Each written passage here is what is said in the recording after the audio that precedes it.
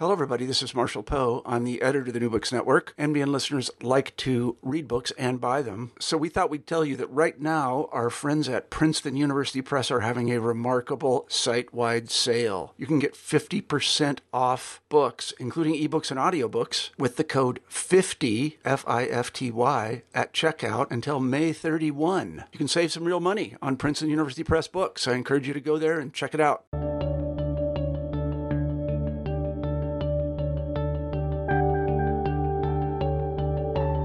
Hello, everyone, and welcome back to New Books in History, a podcast channel on the New Books Network. I'm Mark Klobus, your host for the channel. Today I'm speaking with Stephen Tafe about his book entitled Washington's Revolutionary War Generals. Stephen, welcome to New Books Network. Nice to be here. Well, it's nice to have you on our podcast. I was wondering if you could start us off by telling our listeners something about yourself. I am currently a professor of history at Stephen F. Austin State University in Nacogdoches, Texas, but I was born and raised in Ohio. I got my bachelor's degree at Grove City College in political science and Spanish back in the 80s, and then I got my master's and PhD at Ohio University in Athens, Ohio, and I've been down here in Texas for a good 20 years or so. So what is it exactly that you teach in Stephen F. Austin? I mostly teach American history survey courses, but the upper-level classes and graduate classes, they're mostly American military history and some American foreign policy. So what led you to write a book about Washington's commanders? Well, the thing that interests me about military history is how certain generals are able to get that position in the Army or Navy or Marines, whatever I'm looking at, and I always wonder, how do these incompetent guys able to rise so high through the ranks, or how are these competent naval guys able to get so high through the ranks? And I think I got interested in that by looking at deans in academia and wondering how some of them managed to get their jobs. But I study that, and I just want to know why. Why is it that these guys are the ones who become the high-ranking generals and not other guys who might be more capable? And I started by looking at Civil War generals, and I also did some work on World War II generals and Korean War generals, and then this book was on Revolutionary War generals. And I have some interest in the Revolutionary War, but I'm more interested in generals as a group of people. I found it to be a very fascinating book, not just because you address that question, but you also look at something else that you don't necessarily see as much of a focus on, which is how Washington interacted with these men, how he employed his generals to run the Continental Army and to fight the British. And I thought that was as illuminating as the political aspects, which are also a very important part of your story.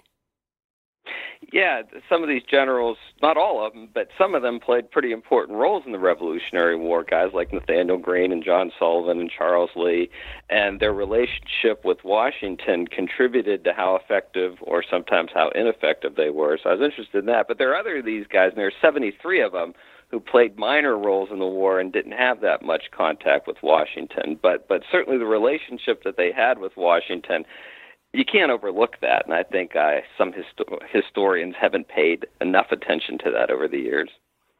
I was wondering if you could start us off by talking a bit about the context, because it's something that it's easy to miss, which is that unlike practically every previous war every war that America has fought since, the country goes into this war without a military establishment. So what challenge does that present? And how do they address this challenge in terms of the officers they appoint, and how does that absence of an establishment shape their decisions as to whom they choose? Good question. Well, of course, at the beginning of the war, each of the states had their own militias. And the militias were those part-timers. Generally speaking, all adult white males had to be members of the militia by law. And the idea was if there's an emergency, you call out the militia. They go off and deal with the pirates or the French or the American Indian threat or whatever. And then when it's done, they go back to their shops and farms. It's sort of like the National Guard if you had to belong to the National Guard. So all the states had militias.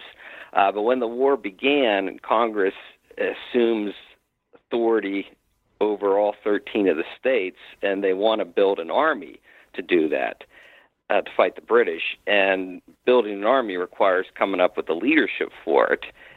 And they understood pretty early on that they're going to need a national army of full-time professional soldiers.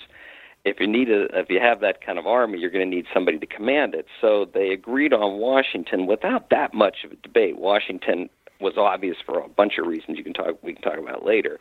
But also they need subordinate generals to work with Washington. And that's going to cause far more difficulty because you got to figure out who you're going to get, how many are you going to get, what ranks are they going to have.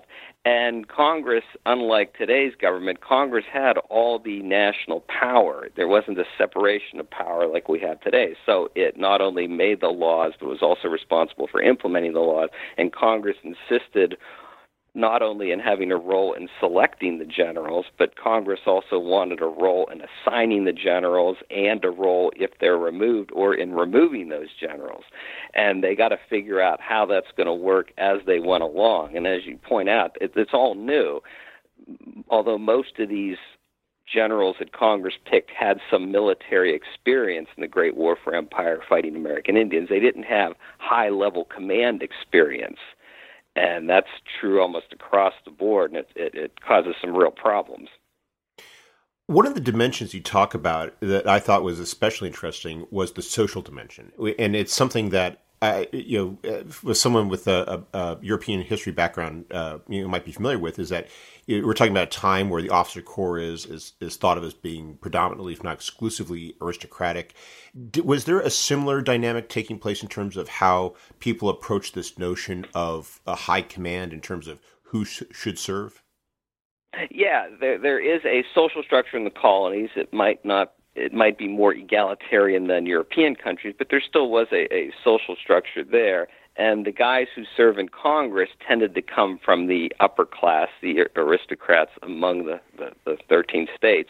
And when they look to find generals, they're going to look to the same kind of people. They're going to look to guys from the upper class, guys who they know, and assign those guys. Now, this isn't to say that all the generals came from rich families. A lot of them came from rather plebeian families, but they're able to work their way into that elite as they got older and as they found their place in the world. So almost all the generals, to call them elite might not quite be accurate, but they're certainly from the upper echelons of American society. You don't have that many guys who were in 1774, 1775, poor people who just happened to find themselves becoming generals. It didn't work that way. Another dynamic that you talk about in the book periodically is this notion of geographical distribution. I was wondering if you could perhaps elaborate upon that as well, because I think it also points to this political dimension that you've already referenced, this notion of having of how Congress has to think about balancing all these various interests. To what degree was that a concern in terms of some of the individual appointments? And can you maybe give us an example or two of where it came to play in a way that maybe either benefited the country or maybe actually ended up being a detriment to the cause? Yeah, you have these 13 states, and they all have representatives in the Continental Congress, and of course Congress is selecting the generals who are going to serve under Washington, and every state wants some generals, not only for prestige purposes, but because they also want one of their own commanding their troops. If you're a New Hampshire congressman, you'd prefer to have a New Hampshire guy commanding your New Hampshire brigade. And so they all want some of their guys as generals. Now the problem becomes, how many will each state get? And at the start of the war, there's this informal consensus that really the more soldiers your state is contributing to the cause, the more generals you should probably get. And later this is codified by this thing called the Baltimore Resolution in early 1777. But it was in play even before that. And some states got more generals and other states got fewer, again, depending on how many guys they contribute. For example, Virginia pledged to contribute a lot of men to the Continental Army, so they got more generals. Same thing with Massachusetts. On the other hand, smaller states like New Hampshire and particularly Delaware, they can't contribute as many, so they don't get that many generals. In fact, there weren't any Continental generals from Delaware at all.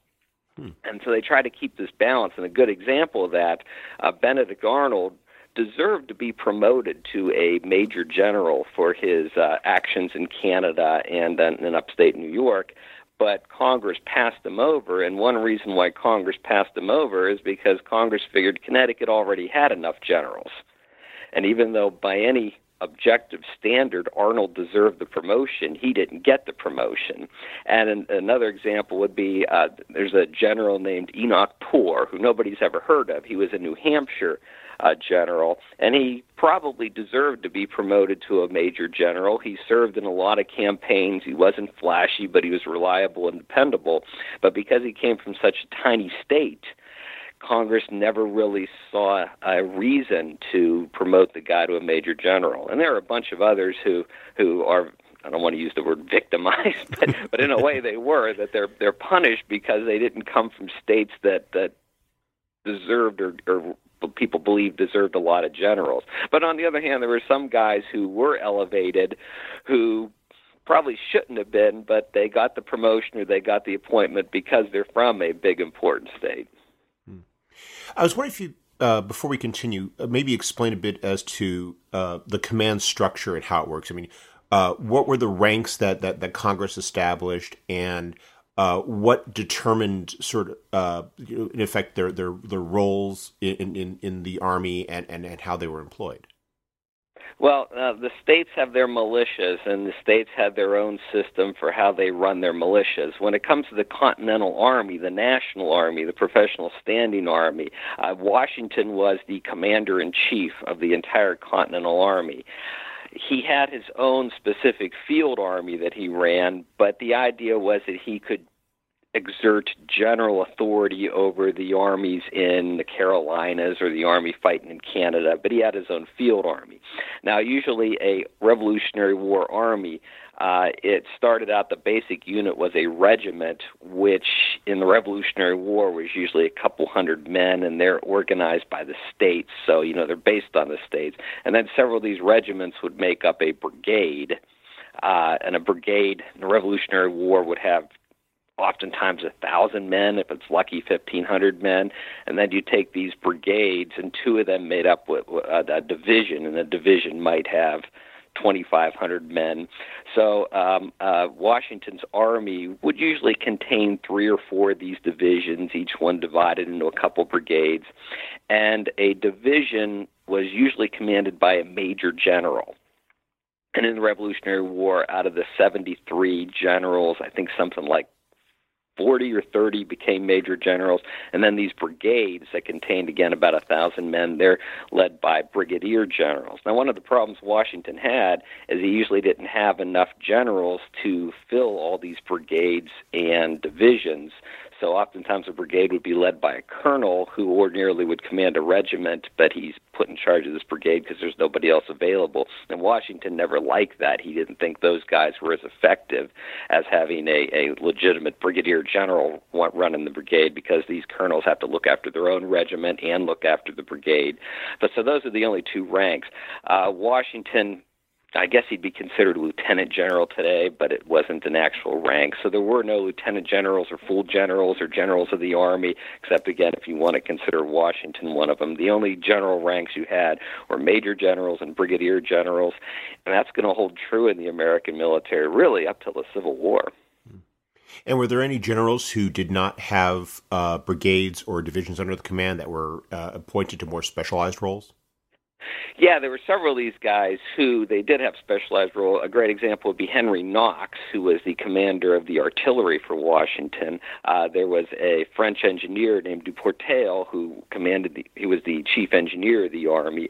Baron von Steuben, the Prussian who came over, he was inspector general for a while. Another guy, Edward Hand, he took over as inspector general. So there were a number of these guys, which caused the problem because, again, Washington was always short of these generals to run his combat units, but he's got to provide generals for some of these more specialized roles.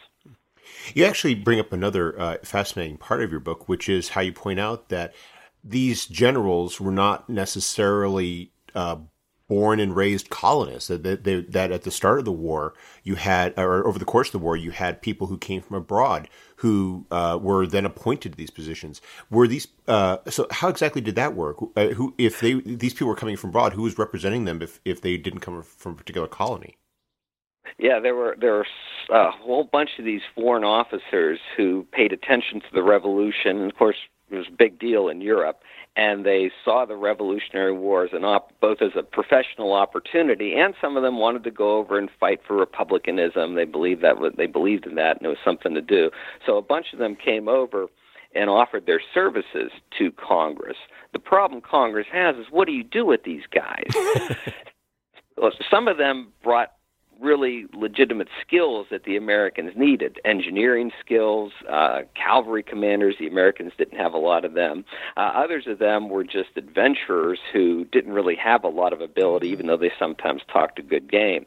The problem Congress has is these guys come over, and a lot of them expect to get high rank. They came from, say, the French army, and they'd been generals there, so they expected to be generals in the American army. But if you appoint them generals, then you alienate a bunch of American officers who've been fighting for a couple of years and want to know, why is it that this guy is now ranking me when he just got off the boat from France? And a good example of that, there was a French officer named Ducoudray, who was an artillery officer. Really impressive resume over in France. So he persuaded the American representative to France in 1776 that he could contribute to the American cause, and the American representative, a guy named Silas Deane, signed him up, and in the name of Congress, promised him that he could command the American artillery. So this Ducoudray guy crosses the Atlantic Ocean, and he travels to Washington's headquarters, and he introduces himself to Washington. He says, "I'm your new artillery commander." And Washington hadn't heard anything about this, and Washington already had a very capable artillery commander in Henry Knox.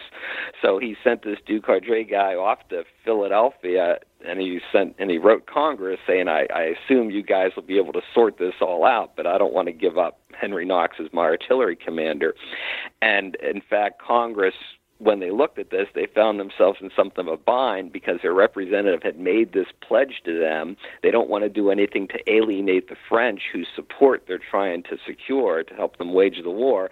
But at the same time, they don't want to upset the American officer corps. So they're trying to square this circle, and it's made even more complicated when Henry Knox and a couple of his buddies threatened to resign in a public letter to Congress. And of course, Congress doesn't like the idea of a bunch of generals bossing them around. So they end up coming up with some compromise that doesn't satisfy anyone. And what really saves the day is the French officer Ducoudray. He drowned crossing the Chalco River in 1777. And there's a sarcastic, cynical remark by John Adams when he hears that this French officer is drowned. He wrote somebody, "This is going to save us a lot of trouble," or something to that effect. But it's not the only case that caused trouble. There were other officers, foreign officers, who got appointments that just angered a lot of American officers. What you've done just highlights to me what was one of the most interesting parts of the book, which is that we talk nowadays about, the founding fathers, and we sort of talk about these people as the people who, fought for our country. And yet you highlight just, a lot of those dynamics that we've already referenced, the notion of social status, the notion of responsibility, and the notion of having their, the idea of having their service and their success properly rewarded, about how so much of this is about ego, and how these people, they're not always say, we're going to put our ego aside for the greater good. Sometimes they're sitting here and as you just mentioned, they're willing to walk away from the cause if they feel like they're disrespected. It's such an interesting element, don't you think?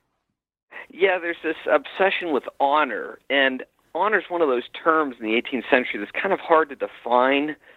And it's more than just your reputation. In the 18th century, if somebody else did better than you, somehow that could impinge on your own honor. And they're real sensitive to this, especially soldiers. They're really sensitive to this. And they saw honor as, I wouldn't say it's more important than their country, but they would argue that if I don't have my honor, I can't serve my country very well. So since I don't have my honor, I better just quit, because there's no way I can do what I'm supposed to do if I don't have my honor. And that pops The other thing that struck me as interesting is as you say, the role of ego and also the role of politics, in that these guys, they're founding fathers, but at the same time, they're also politicians, and making those decisions of who the general should be often got to be very messy. And like any political decision, there's a lot of log rolling and side deals and stuff like that. That notion of honor, I thought was interesting, because I mean it's, as you're pointing out, as you mentioned, it's something you see in the West during this time, especially among the elites. And you see it, oftentimes expressed in terms of officers and so forth. But it's not something, you don't have that existing establishment. So are these people basically projecting their honor in terms of their social status in American society, or are they basically modeling themselves after their idea or their experience with British officers or French officers? They're deciding that if they're going to be equals, then they should, sort of put on the attitudes and present themselves in the way that European officers traditionally do. Well, that's a really good question. I think it's a little bit of both. Certainly, they do have this, I'm not sure I want to call it an inferiority complex, but I think you put it well. They seek to emulate British officers at the beginning of the war, because that's what they know. And when French officers come over, at least at first, they defer to these French officers to a surprising extent until they learn that the French officers are like anybody else with the same foibles and same problems, and they become a lot more cynical about them. But I think it's a little bit of both. I think that's a really good point you made, too. Thank you. So let's talk a bit about how the roles these generals play. You talked about how they were in they commanded brigades and they commanded divisions. How were they employed by Congress and by Washington to wage the war from the start? Well, they're employed in a couple ways. One thing Congress did at the beginning of the war is they divided the country into these military departments. I think there were 3 at the start. And each military, there's a northern department, a southern department, a middle states department, and each one required a general to run it. So, for example, Charles Lee was at one point the commander of the southern department. And the idea was that both Washington and Congress would exert some authority over these departments. And then you have the field armies, not just Washington's field army, but there is one in the southern states, one up in the northern states, and there needed to be a commander for those. So, Horatio Gates was the commander of the field army in New York at one point. And then, of course, those field armies required their own division and brigade commanders that were often, not always, generals. And then you have these specialized roles, such as the artillery commander and the inspector general, and those often required a general as well. So those are the 3 main jobs that you had. You could serve in Washington's army in a combat role. You could serve in one of these military departments, either as an administrator, or if there's a field army up there, in one of those armies, or in one of these more specialized roles. And at the beginning of the war, were these different roles fairly well established, or was there a certain amount of bleeding over? And how well did these men interact in their positions? It's common sense to divide the country up into these military departments. The problem comes in how much authority should Washington have over these guys, and how much authority should Congress have over these guys.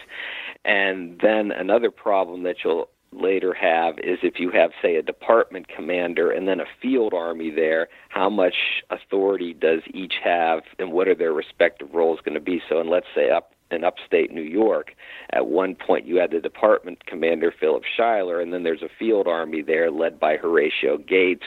What are the lines of authority? What are the responsibilities for each one? And those 2 guys sometimes got crossways figuring out what the lines of authority were. I was also thinking about the another dynamic, which is the degree to which we have these difficulties of communication, which existed back then. I mean, how easy was it for Washington to direct generals who were in different departments geographically distant from him? Well, it is a problem, and as time goes by, Washington doesn't exert as much authority, particularly as he gets men in whom he has confidence running these departments. Then he doesn't worry about him as much. And a great example would be Nathaniel Greene. When Greene took over as a Southern Department commander, Washington didn't interfere with him much. He let Greene come up with his own strategy. He let Greene deal with his own administration. He still kept in touch with Greene, but he had so much confidence in him, he gave him pretty much an autonomous role. That actually raises an excellent question. An interesting question that I had in my as I was reading the book, which is this dynamic of Washington's own role in terms of interacting with these commanders, in terms of appointing them. You've talked about how Congress was the one that ultimately had the responsibility for selecting the generals and appointing them to their positions, and as you explained as well, removing them. To what degree did Washington have a formal say in the process, and to what degree did he have an influence, and how often was his opinion respected, and to what degree was it overridden by other concerns? Another good question. Yeah, Washington didn't have a formal role in the selection process, but he did have a lot of informal influence in the process. In other words, if Washington wanted a guy promoted to general and wrote Congress, said, I really recommend that you appoint this guy to be a brigadier general or major general, Congress usually deferred to him. And a good example would be Benjamin Lincoln. He was a Massachusetts militia general who impressed Washington during the Boston siege, and Washington persuaded Congress to appoint him a major general, jump over the brigadier general rank and go directly to major general because Washington thought so much of him. Same with Alexander McDougall, another guy Washington wrote a letter to Congress urging them to promote him. So if he wanted somebody promoted to general, usually he could get his way. Now, on the other hand, there were some guys who Washington did not like and wrote to Congress urging them not to promote this guy, and Congress didn't always listen to him. And a good example would be Thomas Conway, who was a French volunteer who became a brigadier general, and Congress promoted Conway to major general over Washington's objections. Another interesting one is that Washington also recommended against promoting Daniel Morgan to major general because Washington didn't like Morgan's attitude at one point. And this is Daniel Morgan, one of the great tacticians of the Revolutionary War, the guy who commanded the riflemen, won the battle of Cowpens, but Washington and he got crossways at some point, so Washington temporarily quashed his promotion. He'll eventually get promoted to major general, but Washington was able to delay it. So Washington did play a role. And the other thing that's interesting is Washington had a talent for spotting talent. He did a surprisingly good job recognizing some of these young new generals and doing what he could to cultivate their careers and help them out. And the classic example would be Nathaniel Greene. Nathaniel Greene was from Rhode Island, and he was one of the junior generals appointed early on in the war, and Washington took a shining to him and took him under his wing, and it took a long time for Greene to really blossom. Greene was responsible for crushing defeat at Fort Washington at one point, and he screwed up some other times, but Washington just saw something in this Greene guy and eventually appointed him Southern Department commander, and he went down there, and in this brilliant campaign, he drove the British out of North and South Carolina and is considered one of the great strategists in American history. But you wouldn't have guessed that in, say, 1776, 1777, where Greene did not perform. He wasn't terrible, but didn't seem to be anything outstanding about him. And there are other guys who Washington saw talent in, like Henry Knox of the artillery. But on the other hand, he wasn't infallible. There were some guys that Washington took a shining to who did not turn out to be great generals. They turned out in some cases to be bad generals. And the best example there would be Benjamin Lincoln, who's the guy Washington wrote to Congress and persuaded Congress to appoint him to be a major general. Benjamin Lincoln was eventually sent down south to be the Southern Department commander, and he's the guy who lost Charleston, one of the biggest American defeat of the war, when the British captured Charleston, South Carolina, and captured, I think it's 5,000 Continentals, or a big number, just a crushing defeat, in part because Lincoln wasn't as good of a general as Washington thought he was. Did Washington's management of the army through these men change over time? Because as you know, when he's appointed to the position of commander in chief, and he doesn't have, I mean, he has military experience, but he's never been in command of a force this size. In fact, nobody in America has.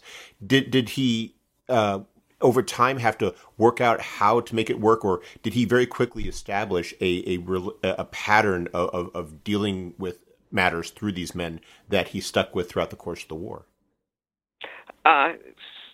Yes and no. One of the things that struck me as interesting about Washington is how patient and accommodating he was with these guys almost from the start of the war, and that continues throughout. I mean, a lot of these generals were just difficult people to work with.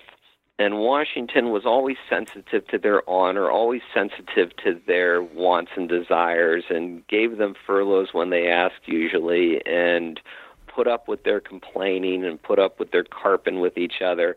And that continues throughout the entire war. So he got that right from the get-go. And he never scapegoated. And when he lost a battle, he didn't go through and try to find out who was responsible for the loss and fire the person, because often it was Washington's fault, and if he starts scapegoating, he's going to look awfully hypocritical. So he didn't like to do that, and he refrained from doing that. And in the occasions where Washington ends up bickering with one of his officers, it's usually the other officer's fault. Washington tries to get along with these guys, and if there's a falling out, not always, but usually it's the other guy's fault. And the best example would be Charles Lee, who Washington and Lee got into a big argument after the Battle of Monmouth over who was responsible for the problems the American Army had at the beginning of the battle. And after the battle, Washington was willing to let bygones be bygones, but Lee continued to complain about how he wasn't getting the credit he deserved and blamed Washington for the problems. And Lee's the one who pretty much demanded his own court-martial, and that's what ended his career. And it wasn't Washington who did that. Again, he was willing to just let it all go, but Lee insisted, and that put an end to his career. I was reading this book, and it was very interesting reading, some of the names are very familiar to people who with just a passing knowledge of the American Revolution, and some names might be a bit more obscure. I was wondering if you might maybe take a minute and identify perhaps maybe a commander that over the course of your research and writing of this, you come to feel maybe was underappreciated or undervalued in terms of his abilities or contribution to the American Revolution, and who did you come to conclude was overrated? Not just maybe somebody like Benjamin Lincoln, who Washington overpromoted perhaps, but somebody who maybe retained a larger reputation than you feel that after having compared all these men together maybe wasn't warranted. Well, most of the guys who weren't that good were eventually found out. Horatio Gates got all this credit for winning the Battle of Saratoga, but by the end of the war, he'd lost the Battle of Camden, and he was exposed for being the mediocre general that he was.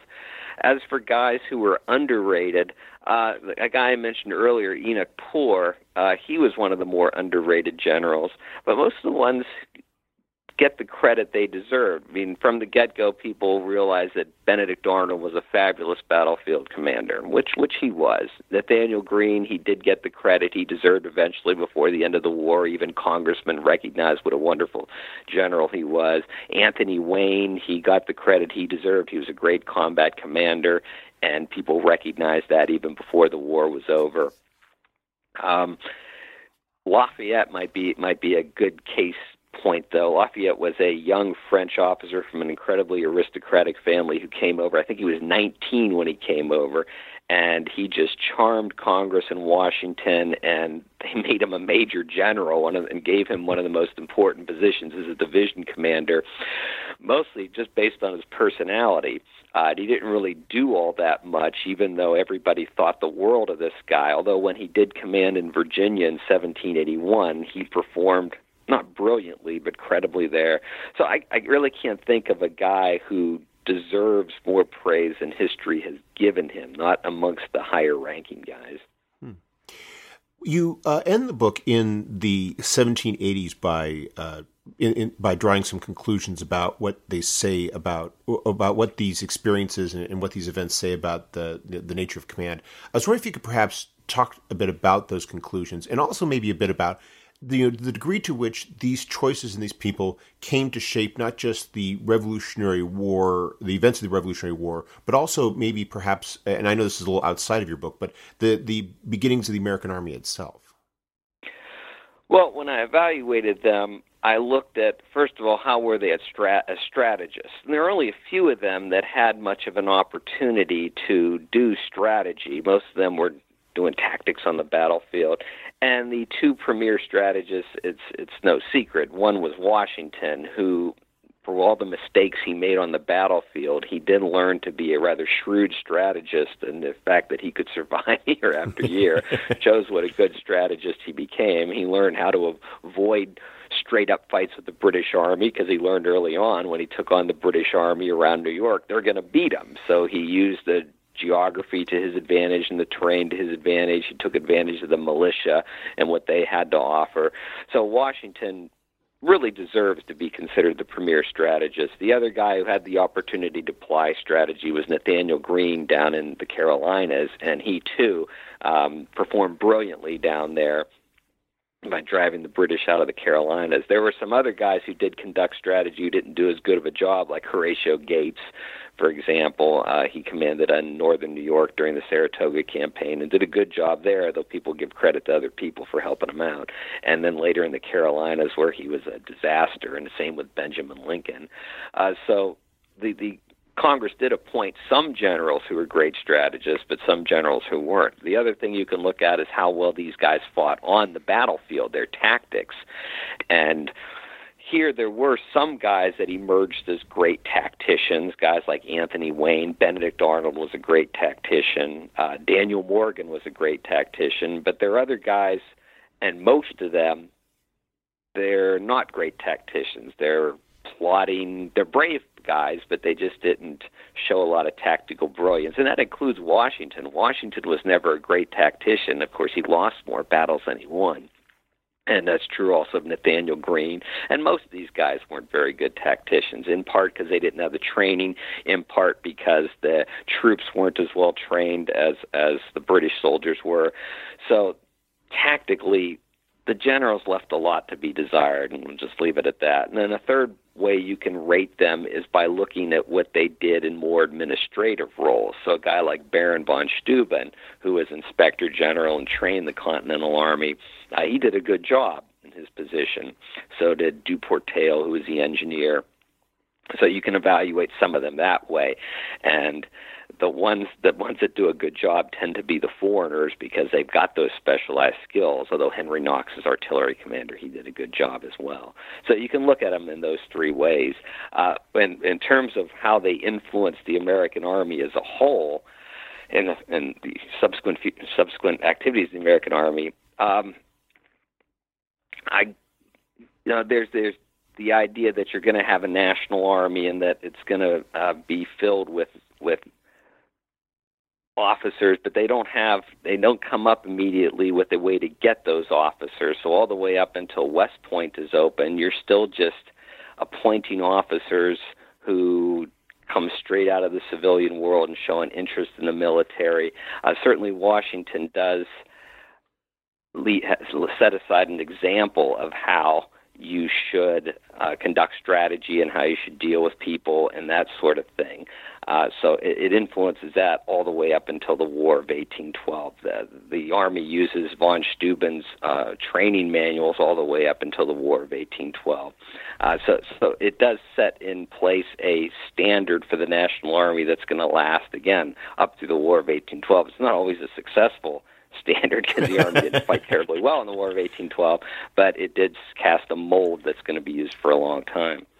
I was thinking also about some of the people who emerge from the war. Like you mentioned, I know Washington's not the most obvious example, but there's also Knox and there's Anthony Wayne, who you see in the 1790s into the early 19th century, that they basically, they're born of this rather chaotic, haphazard process. It's very political means of appointing them. But some of them, they end up becoming these very important figures in terms of the establishment of the post-revolutionary National Army.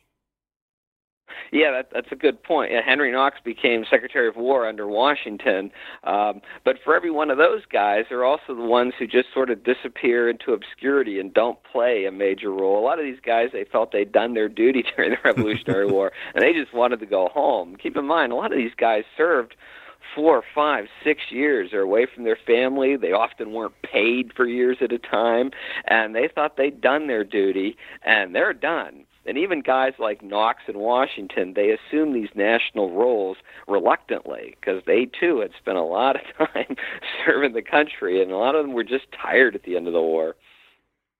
Yeah, that was something you mentioned in the book that I thought was really interesting, which is the notion of how age plays a role and how well they did and how the older ones, as you observe, I mean, campaigning back then was so physically arduous in terms of the marching, you're on horseback a lot, and in terms of like who did well simply from the standpoint of just simply being young enough and having the stamina for it.